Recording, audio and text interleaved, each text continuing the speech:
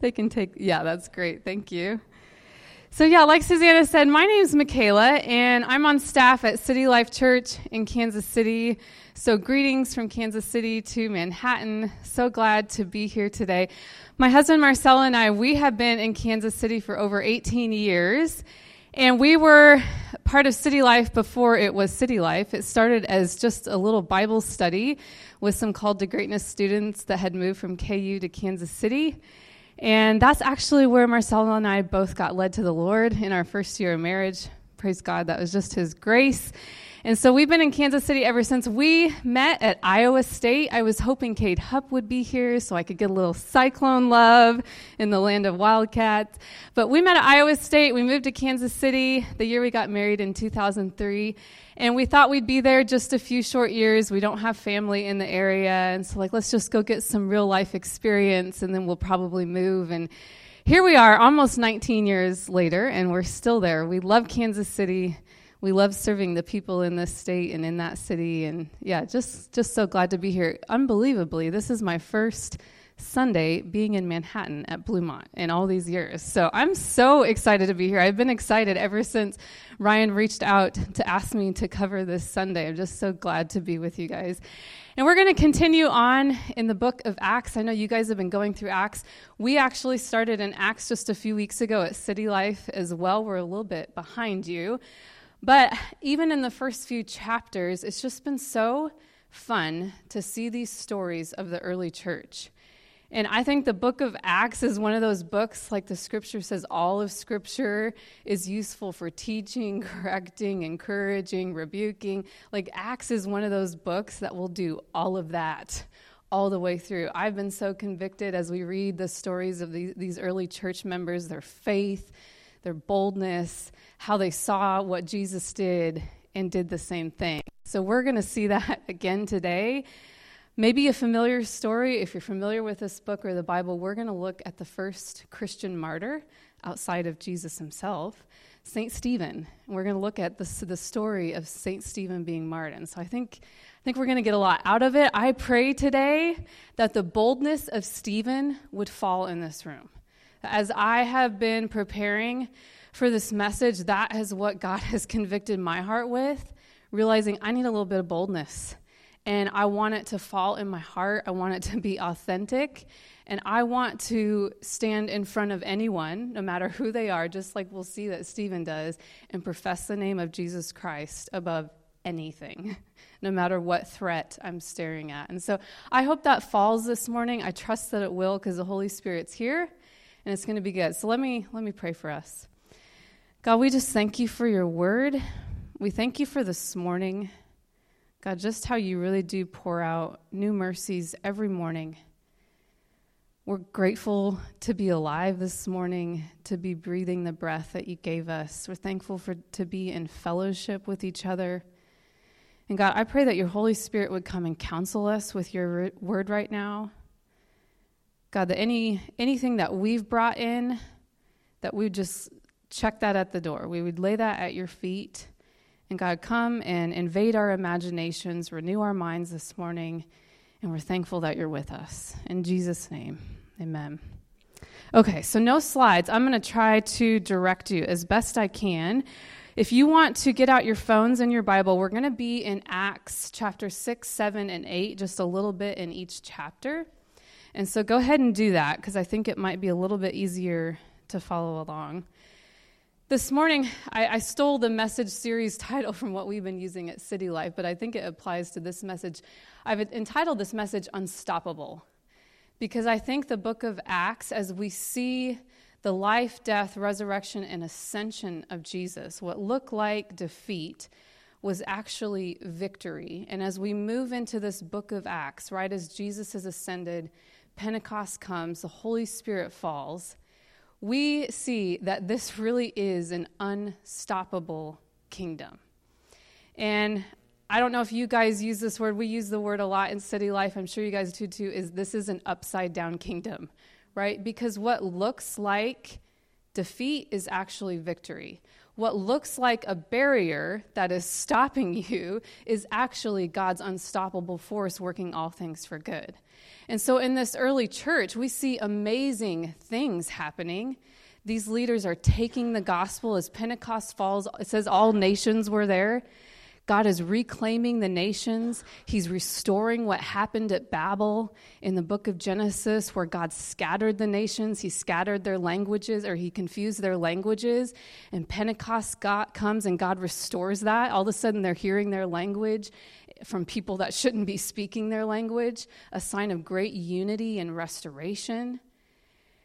And then the apostles go out and they're spreading the gospel. They're doing miracles.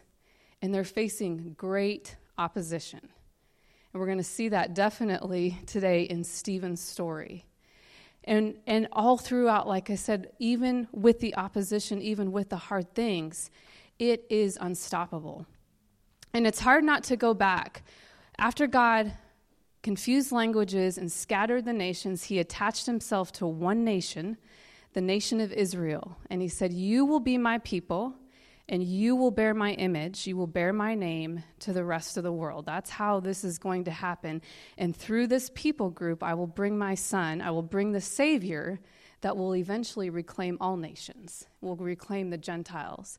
And so right as God attaches himself to the nation of Israel, they get moved to Egypt, at first a good thing, to be saved from famine. But then as they grow and the leaders and the pharaohs change, they become intimidated and threatened by Israel, and so they enslave them. And there's this verse in Exodus that I think applies to this as God's now forming his new covenant and fulfilling the old. I think this verse from Exodus can apply in Acts too. And in Exodus, this is where the people are enslaved in Egypt, Exodus 1:12. It says, "But the more they were oppressed, the more they multiplied and spread. So the Egyptians came to dread the Israelites and worked them ruthlessly." Okay, so the more they were oppressed, the more they multiplied and spread. And the same thing is true as we see that God starts his early church. It's like the more they do, the more opposition comes at them, the more the kingdom of darkness is trying to stop it. But it's like the more the kingdom of darkness comes at them, the more God's kingdom becomes unstoppable. And so we see that that's a narrative all throughout Scripture. You can see that in the Old Testament as God attaches himself to Israel, and then we see that in the New Testament as God starts his new church, his new people group, the whole world. So let's go to chapter 6 and pick up where you guys have left off. So in this chapter, just to kind of recap, Jesus has ascended to heaven. He's seated at the right hand of the Father. He tells his followers to wait in Jerusalem. That's their main instruction right after he ascended. And then the day of Pentecost comes, Acts chapter 2, and the Holy Spirit falls. And so all these new believers, these new Christians are filled with God's Spirit so they can take the mission of the kingdom of God to the ends of the earth. And they were all in Jerusalem for Pentecost, so there were Jews from every nation. All the surrounding nations came, and then they're going back out. They're going to be scattered to spread the gospel. But before they completely scatter, they're doing a bunch in Jerusalem and the surrounding towns, and the gospel is spreading, signs and wonders are being performed, the church is growing. If you remember some of those numbers, thousands of people are coming to know Jesus and serve him and follow him as Lord. Okay, and now they're at a point, they're big, they're growing, and a lot is happening, and a lot of challenges come with growth. A lot of administrative challenges. There's so many people now to manage and moving parts, and they have this ministry where they're feeding the poor within their community. They're feeding the widows and the orphans, and a lot of them are getting overlooked. And so the church needs some administrative help. Where's all my administrators in the room? All right? This chapter is for you. All right? Your gift. Your gift is going to be seen in this chapter 6 here. Stephen is one of those administrators. So the church elects some deacons to help oversee some of these tasks, some of these happenings within the church, maybe the unseen things that get done behind the doors. It's like the tech team. No one notices the tech team until something goes wrong. Tech team, we love you. You should be seen every Sunday, not just when something goes wrong. But it's stuff like that. It's the unseen hard work, the grind of the church.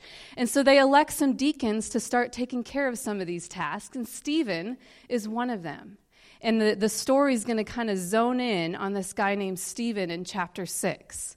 And so Stephen's filled with the Holy Spirit. He's helping with some of this grunt work, so to speak. He's preaching the gospel. Signs and wonders are following him. He's filled with God's Spirit. And I want to read, this is what I would have had up on the screen, so I'll try to go a little bit slow. I want to read the descriptors in chapter 6 that describe Stephen, okay? So in chapter 6, verse 3, if you've got your Bible open, you'll see this. It says, Stephen is full of the Spirit and wisdom. Okay, in verse 5, it says Stephen is full of faith and he's full of the Holy Spirit. In verse 8, full of God's grace and power. Are you seeing a theme about Stephen? Verse 10, he spoke by the wisdom of the Spirit. Verse 15, his face was bright like an angel. This would have brought those early Jewish Christians back to the days of Moses, when Moses was leading his people group out of Egypt and to the promised land. Moses would go meet with God, and whenever he was in God's presence, he would come back down from the mountain and his face would be glowing. It's a sign of God's presence with that person. And Stephen, it says his face was that of an angel. He must have had a glow about him. And so we see all these descriptors of Stephen. These descriptors would be, any one of them would be wonderful descriptors to have if you were a follower of Jesus. This is what we all want said about our life. But I want to bring you back to Acts 4, just to remind you, there's this great verse in Acts 4 where the opposition, everyone, really the religious establishment opposing these early Christians because they were so threatened by their message. They were threatened by the power that was being taken from them. They were also threatened because these early disciples were just ordinary people. If we go back to verse 4, it says that was one of the things that most offended them, that these people spreading the gospel, and this was right after Peter and John had been arrested and then released. They were so offended at Peter and John because they were just ordinary, unschooled men. Like, how dare you? Who are you? You know, we are the religious elite, the most educated people, really the ones that should have seen Jesus first for who he was, because they had the most access to the scriptures. And so it's important to remember that Stephen falls in this category of just ordinary people, just like you and me, serving an extraordinary God. And this will bring us back to Pentecost, that it really is the Holy Spirit doing the work in Stephen's life. So none of these descriptors are really about the person of Stephen. It's about the person of Stephen being submitted to the one true God and being filled with his Spirit and being aligned with him, abiding in him, obeying him. It really has nothing to do with him. It is God at work in a surrendered life. Okay, so now that we've looked at Stephen, this man that fully represents the kingdom of God, what it means to bear God's image, let's look at the descriptors in the same chapter of those opposing Stephen. So again, this would mostly be the religious elite, and they're called lots of things in the Bible: the Pharisees, the Sadducees, the teachers, the scribes, the Sanhedrin, the high priest. So all of these would have governed God's Jewish temple. They would have kind of been the gatekeepers of religious law and religious freedom in the Jewish culture. They would have had significant ties to Rome. So in the backdrop of this culture is an evil, evil Roman political life. evil, a dictator at the helm. And so that would have been in the background as well. And so there's just a lot of corruption between the two, trying to appease each other and keep their own status and power. Okay, and so let's read the descriptors of those opposing this gospel message going forward, and those opposing Stephen specifically in this chapter. In chapter 6, verse 9, it says they're argumentative. In verse 10, it says they could not stand against Stephen's wisdom. Verse 11, it says they were secretly persuasive and deceptive. In verse 12, it said they stirred the people to anger. And in verse 13, it says they produced false witness. And I think as we look at the comparison, compare and contrast these descriptors, it's like as you are trying to renew your mind and see the world through the lens of Christ, partnering with the Holy Spirit, these are helpful. It's like, what kingdom am I looking at right now? As I'm looking out, in my relationships, in my life, in my city, in my state, in the government, in the world, in political matters, in social matters, in cultural matters. What kingdom am I seeing right now? What fruit is being produced? And listen to these descriptors again. Argumentative. It could not stand against Stephen's wisdom. That's the thing about the kingdom of darkness. It doesn't make sense. There's not a lot of logic to it. Like 1 + 1 really does equal 2. Red is red, blue is blue, that kind of stuff. Even outside the gospel, there is true things. Secretly persuasive and deceptive. That's a tricky one, because when we're in deception, we don't know that we're deceived. That's why we have to have people in our life helping us see those things. Secretly persuasive and deceptive. That's a characteristic of the kingdom of darkness. Stirred people to anger. Okay, and anger is not, anger comes from God. God made all of our emotions. It's okay to be angry. But think about the other things going with this. Secretly persuasive and deceptive, false wisdom. They produce false witness, and it stirred the people to anger. Have we seen a little bit of that in our culture in the last 18 months? So I think it's just helpful to see some of these things as you are navigating life. Because it can be confusing, right? It can be really confusing. Like, God, is this what I'm seeing? And this is what I'm navigating. And just even in your own small world, not even big cultural world. But help me see, God. So help me to see what's from you and what is not, that I just need to dismiss and tell to get out of here. Okay, so as we look at these descriptors, I want us to think about this. The kingdom of God leads with proclamation. The kingdom of darkness leads with persecution. So if we think about what Stephen is doing, and we didn't read this full chapter, I'm just kind of describing him, but he's proclaiming truth, and that's what's so offensive to his naysayers. The kingdom of God leads with proclamation. It's the proclamation of the good news of Jesus Christ and truth. Just as Jesus was in the beginning, he was the Word in the beginning. The Word is what spoke everything into motion. It's our same words that have power, being filled with the Holy Spirit. That's how the kingdom of God leads, is with proclamation of the word of truth. And the kingdom of darkness, it leads with persecution.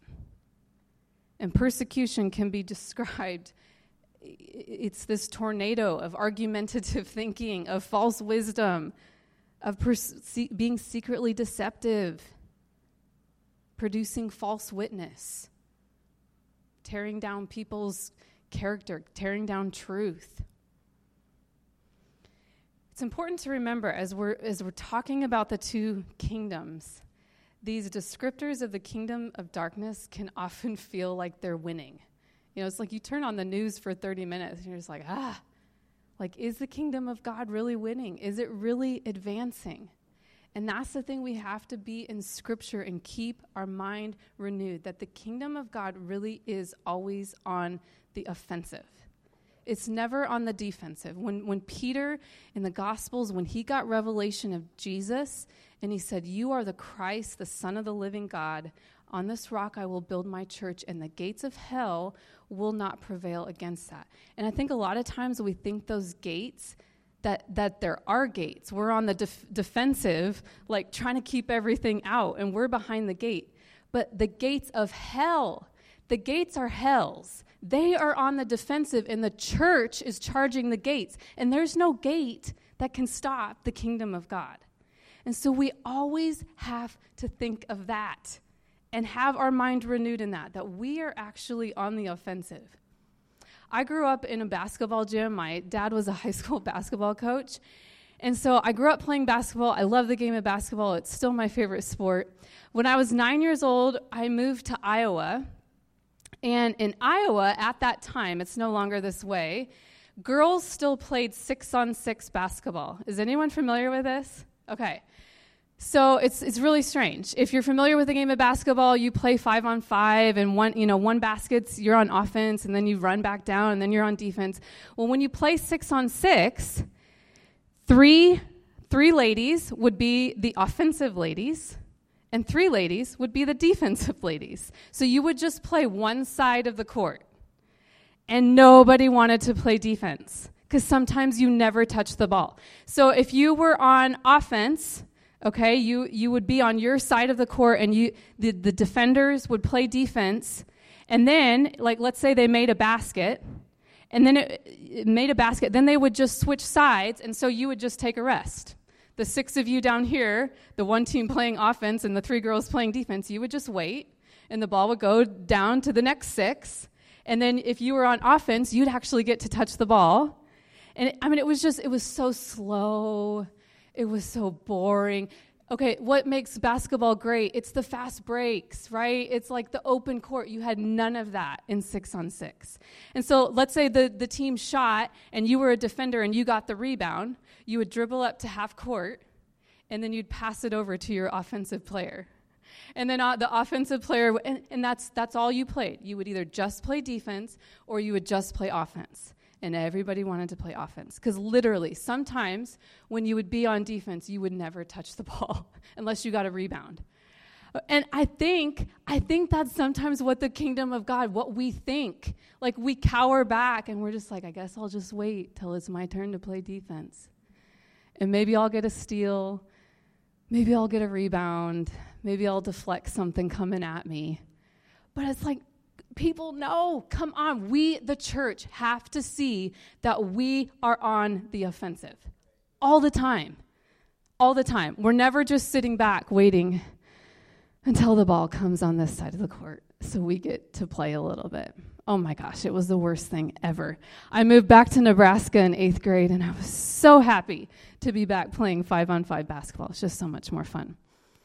Okay, so the kingdom of God is always on the offensive. Even when our natural eyes, and we're going to continue on with Stephen's story, it doesn't look like Stephen is winning. Okay? Spoiler alert, if you know the story here, he's going to be martyred. It doesn't look like he is taking ground and on the offensive. That's why we have to see things from the spiritual realm of what's actually being accomplished as these threats and persecution come. So in chapter 7, okay, before we get there, so Stephen, he's a deacon now. He's doing all these things. We just read all these amazing descriptors about Stephen, this wonderful man of faith. And the people opposing him, they have produced false witness. They have said that he's blaspheming God, that he thinks that the things of the temple and the ways of Moses, that they should just be thrown out. So they're just making stuff up, basically, in order to persecute and trap Stephen. And so in Acts chapter 7, verse 1, the high priest comes to Stephen, and he says, "Are these charges true?" And I want us to put ourselves in Stephen's shoes right now, because this is a really intimidating situation. Okay, the high priest, the people beside and behind the high priest that are opposing Stephen, this would have kind of been like standing in front of the Supreme Court. I mean, this is like the highest authority in Jewish culture.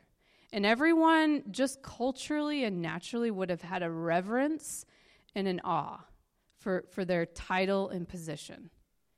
And so Stephen, face to face, and the high priest is saying, are these charges true? If you've ever been in a courtroom, over a decade ago, I got called to be on a jury duty. It's a 5-week federal drug trafficking case. It was crazy. But every day, I remember when the judge walked into the courtroom, there's just an automatic respect, even on the 5th week. That never lost. We just respected him. Everyone in the room. It kind of went silent when he came in. You felt a little bit intimidated by his authority and his stature in that room. And the same thing, that's the same picture that we're painting with Stephen here. And so it would have been easy for Stephen to just go silent or to ask for a lawyer or some sort of counsel, maybe to backpedal a little, like, this is what I really meant. Just try to escape, try to get out of this really uncomfortable, intimidating situation. These are the same people that killed his Lord. He knows this might not end well. In fact, it probably won't. He's just seen Peter and John be arrested for preaching the gospel. Okay, and so it's like this boldness that comes on him. He doesn't do any of that. He doesn't stay silent. He doesn't ask for counsel. What he does instead is he launches into a sermon, like a full-on sermon. And he gets to truth. He gets to the gospel of Jesus Christ. And what he does, if you read, I would encourage you to read this week. Meditate on this chapter 7 this week in your quiet time with the Lord, because he recounts the whole history of Israel. He starts with Abraham, the people, the leaders, the most educated people that know all of this. They know all of this intellectually. But he's going to show them, our history shows, the prophecy shows, you have murdered the Messiah. And so he starts with Abraham, and he goes all the way through Israel's history. He gets to Joseph, how they get in Egypt to escape the famine. He gets to Moses, how Moses leads them out of the promised land. The passing in dry ground in the Red Sea that swallows up the Egyptian army. Goes through them wandering in the wilderness, just the whole history. And he gets to this verse before I go to this verse, there was a few things that I wanted to mention of Stephen as he launches into this sermon, because I think it's so cool that he's living in answered prayers in this moment. Remember in Luke 12, Jesus talking to his disciples? He said this to his disciples, and what a perfect moment that Stephen is living in this answered prayer that Jesus himself told them. He says, when you are brought before synagogues, rulers, and authorities, do not worry about how you will defend yourselves or what you will say, for the Holy Spirit will teach you at that time what you should say. Those are Jesus's words. This is exact moment, and there'll be many of these moments for followers of Jesus. There's still many of these moments today in our everyday lives. Don't worry about how you will defend yourselves or what you will say, for the Holy Spirit will teach you at that time what you should say. And then in Acts 4:29, when Peter and John were released from prison, they were in prison for a short time for preaching the gospel. It says, now, Lord, consider their threats and enable your servants to speak your word with great boldness. So their prayers, here's Stephen, he's living in the fruit of their prayers. They didn't pray for safety. They didn't pray for, I would have prayed for that. I don't think it's wrong to pray for safety. But their first thought was to pray for boldness. And that is exactly what, the Holy Spirit has come on Stephen. It's he doesn't have to think of what to say. The Holy Spirit is just speaking through him as he launches into this sermon. And he's living in that answered prayer of just complete boldness, that I fear God the most, that I have reverence for him the most above any human authority or system. So as he launches into this sermon and he's recounting Israel's history, there's this one verse that I think is so poignant to these people that are opposing him, that are so threatened by him. In Acts 7, verse 41 through 42, actually, it says, that was the time they made an idol in the form of the calf. So he's recounting this part in Israel's history where they're wandering in the wilderness. Moses is up on the mountain. He's getting the 10 Commandments from God. And the people get really restless in their idleness. And in their idleness, they create an idol, just like sometimes we do. Okay, and so they make a golden calf, and they call that their God. That was the time they made an idol in the form of the calf. They brought sacrifices to it and held a celebration in honor of what their hands had made. But God turned away and gave them over to the worship of the heavenly bodies. Again, that's in Acts 7, 41 through 42. That is such an important verse. It's an indictment on Stephen's audience. He's saying, hey, remember when our forefathers, our ancient brothers and sisters, when they made an idol, and they made it with their hands, and they actually empowered a false god? God gave them over to themselves. And God is about to give you over to yourselves. That is the definition of God's wrath.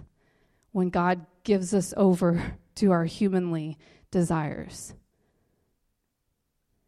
And who's in the audience to hear all of this? We'll see at the end here. Saul is sitting there right by this high priest, like just waiting for Stephen's death. He cannot wait to kill Christians. He's so threatened by this message of the new covenant. Okay, but we know the story of Saul, that he eventually turns to Paul and writes most of the New Testament. We would esteem Paul, most of us, as like the Christian of all Christians, the Jesus follower of all Jesus followers. Okay, so as Saul's sitting there, he's hearing this, and Stephen is like giving this warning. Like, you are creating an idol out of something that God has never instituted. You've created a false God, and you've missed the real God. You've missed Yahweh himself in the flesh. You've actually murdered him. And Saul's there. It's like truth is being released. That's the thing.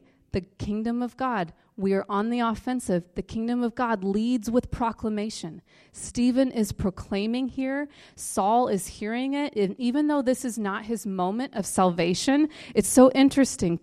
Paul, several years later, writes this book of Romans, and he basically says the same thing as Saul. As Stephen. Remember, Stephen's saying, but God turned away and gave them over to their worship. Here's what Paul writes in Romans 1, 23 through 25. They exchanged the glory of the immortal God for images made to look like mortal man and birds and animals and reptiles. Therefore, God gave them over in the sinful desires of their hearts. They exchanged the truth of God for a lie and worshiped and served created things rather than their creator. Isn't that so amazing that it's like Paul is echoing Stephen's words, not verbatim, but it's the same message. It's the same message that worship the one true God, because you are worshiping something, whether it's a golden calf or whatever. There's two kingdoms. You worship something. We are made to image something. You are imaging what you worship. And Stephen is trying to articulate this to the leaders. He's trying to warn them. And what love. What love to the people that are about ready to take your life. He can feel it. Their anger, I mean, the people are already stirred to anger. We saw that in chapter 6. But he is going right for the truth. He doesn't shy away from anything. I mean, what love for his audience to say, it's not too late, repent. Follow this God that actually follow this God that you say that you're following. And then later on, Stephen keeps going in Acts 7:51 through 52. He says, "You stiff-necked people with uncircumcised hearts and ears. You are just like your fathers. You always resist the Holy Spirit. Was there ever a prophet your fathers did not persecute? They even killed those who predicted the coming of the righteous one, and now you have betrayed and murdered him." The kingdom of darkness keeps killing thinking that's bringing them victory. But we remember, don't we see that the gates of hell will not prevail? So it's like this charge to repentance, but it's also an indictment. Like what you thought you did that would stop this gospel in murdering Jesus and probably about to murder me, oh, you have no idea what that's going to unleash in the spiritual realm. The advancement that will actually gain the kingdom of God. I mean, it's mysterious. I don't understand that. It's the upside down kingdom. That what looks like a barrier or a wall, even death itself, that the kingdom of God is released through these hard things in life and released exponentially. Said, and as we continue on, it says, when they heard this, they were furious and gnashed their teeth at him. I'm not really even sure what that means. Sounds scary, though. But Stephen, full of the Holy Spirit, looked up to heaven and saw the glory of God and Jesus standing at the right hand of God. Can you picture that? Where does the Bible usually say he's seated at the right hand of the Father? And that's usually what we read in the Bible. It says he's standing at the right hand of the Father. I just think this is an amazing image. He is this man that is so bold in speaking his truth. It's like Jesus has stood up. It's like, that is mine. That's my boy. That's my child. That is my image bearer. He is bearing my image to the fullest in this moment. And then it continues and says, while they were stoning him, Stephen prayed, "Lord Jesus, receive my spirit." Then he fell on his knees and cried out, "Lord, do not hold this sin against them." When he had said this, he fell asleep. And Saul was there, giving approval to his death. That was in Acts 7:59 through 60. Lord, do not hold this sin against them. Does that sound familiar? As Jesus is on the cross, Father, forgive them, for they do not know what they're doing. So this is where we have to see from our spiritual eyes that as Stephen is being stoned, he is literally facing his physical death. That what is happening in the spiritual realm, the forgiveness he's releasing in that audience. I mean, man, you think about Saul sitting right there. Forgiveness will come on Saul. You guys will, I'm sure, read about that next week. It's the next chapter. Sorry to spoil that, but it's awesome. But that's like a spiritual transaction right there. As Stephen is dying, he's releasing out forgiveness. God, forgive them. Do not hold this sin against them. I mean, you have to think that Saul is going to be the main benefactor from that prayer as he is about to radically encounter Jesus soon and have his life turned upside down. I think this is the ultimate picture of bearing the image of Jesus. If Jesus is our Savior, he's our example of how to fully bear God's image on the earth. You know, Stephen is doing that in this moment. he is kind of facing the ultimate thing, the ultimate lack of security physically anyway, and he's facing death. And that might not be the call on all of our lives, hopefully not. We don't need to go seek that out.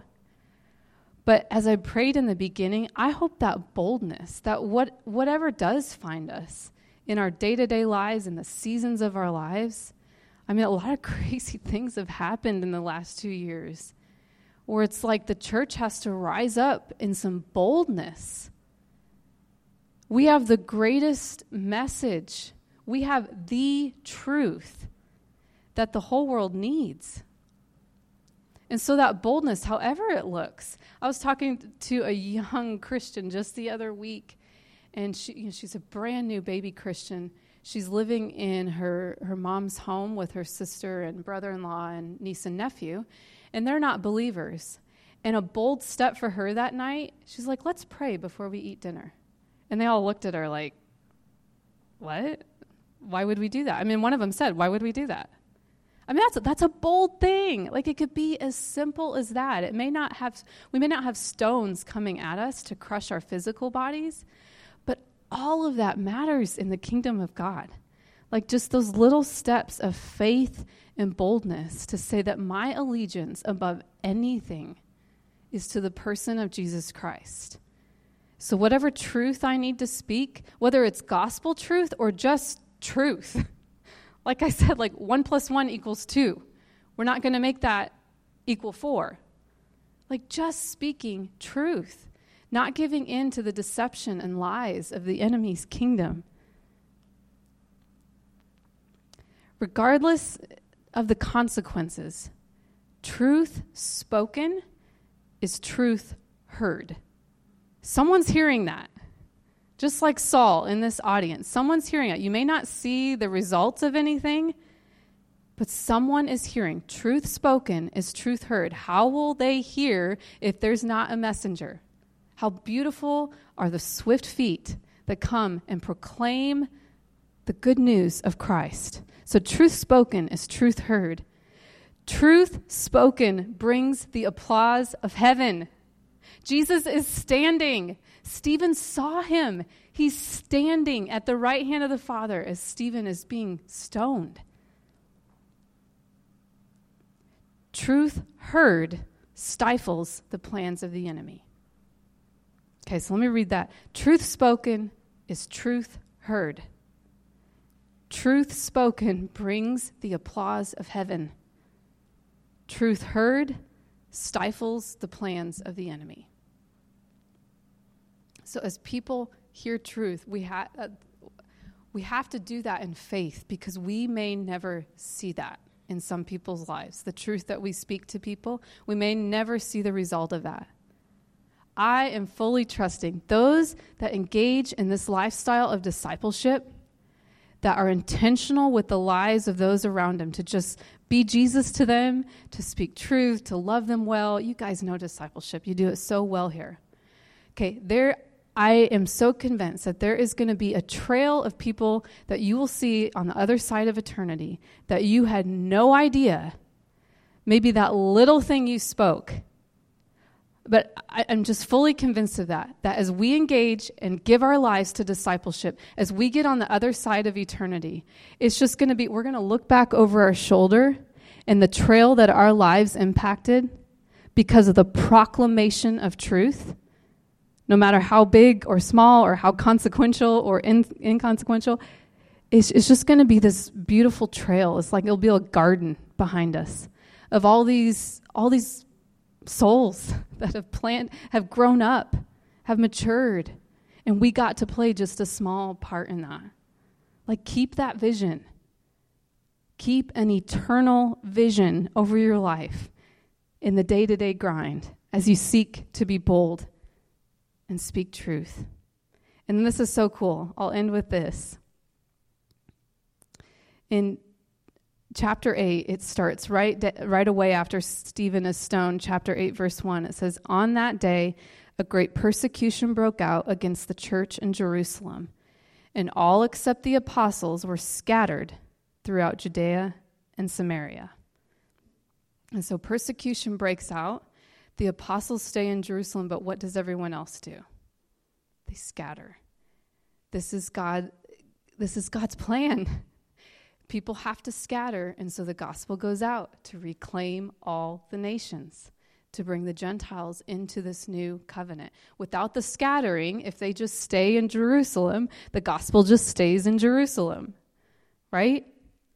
And so as they scatter, God using Stephen's martyrdom for his glory, persecution comes even heavier. People have to scatter. The gospel goes out to more places. That is the offensive kingdom of God, that it cannot be stopped. So the enemy can bring everything he wants at us. And I'm not saying that it's not real. I'm not saying that it's not scary. Okay, I'm not asking us to not live in reality and just la la la la, my head is in the clouds, everything's great. No, it's not always great. But you have to renew your mind and say, even though it's not great, I know I'm on the offensive because I have the Spirit of the living God inside of me. I've got the greatest message ever to be told. I've got truth. I know the truth. I stand on the truth. My life is built on the truth. I am on the offensive. So with that, I'm just going to pray for us. You guys are awesome. I know this is a hard season. Hut family, I love you guys. We have been praying for you in Kansas City. I have been so blessed. Speaking of Acts and the stories we see of the early church surrounding each other, you guys have surrounded this family so well. The stories that I've heard, the food you've brought them, the love that you've extended them, it's just amazing. What a picture of Christian living and Christian community. And I know God's going to pour out even more favor in this next season.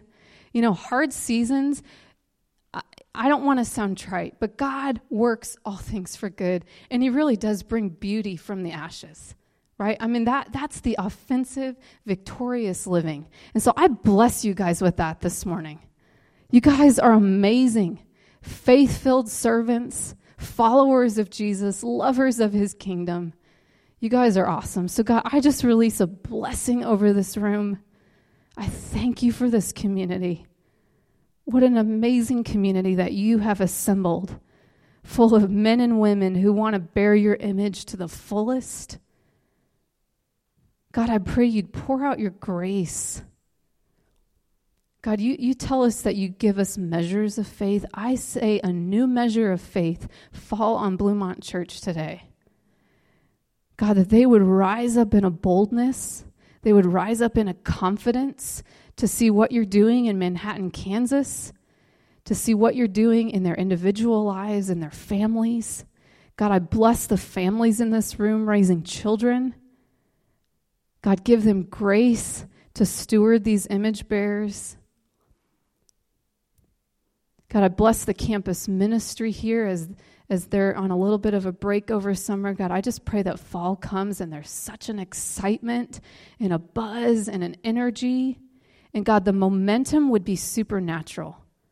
That they would step into a momentum with Called to Greatness here in K-State like they've never stepped into before. It'd be like they're just joining this rapid waterfall and they just go with it. God, we thank you for the students' lives that will be changed. God, and I thank you for this community that loves you, that wants to journey in this amazing adventure called discipleship. Give them wisdom, give them rest, give them favor, give them those right words that we read about today, that your Holy Spirit would use them to speak through them. Pour out your blessing, God. We just are so grateful for Bluemont Church. We bless you, and it's in the mighty name of Jesus that we pray. Amen.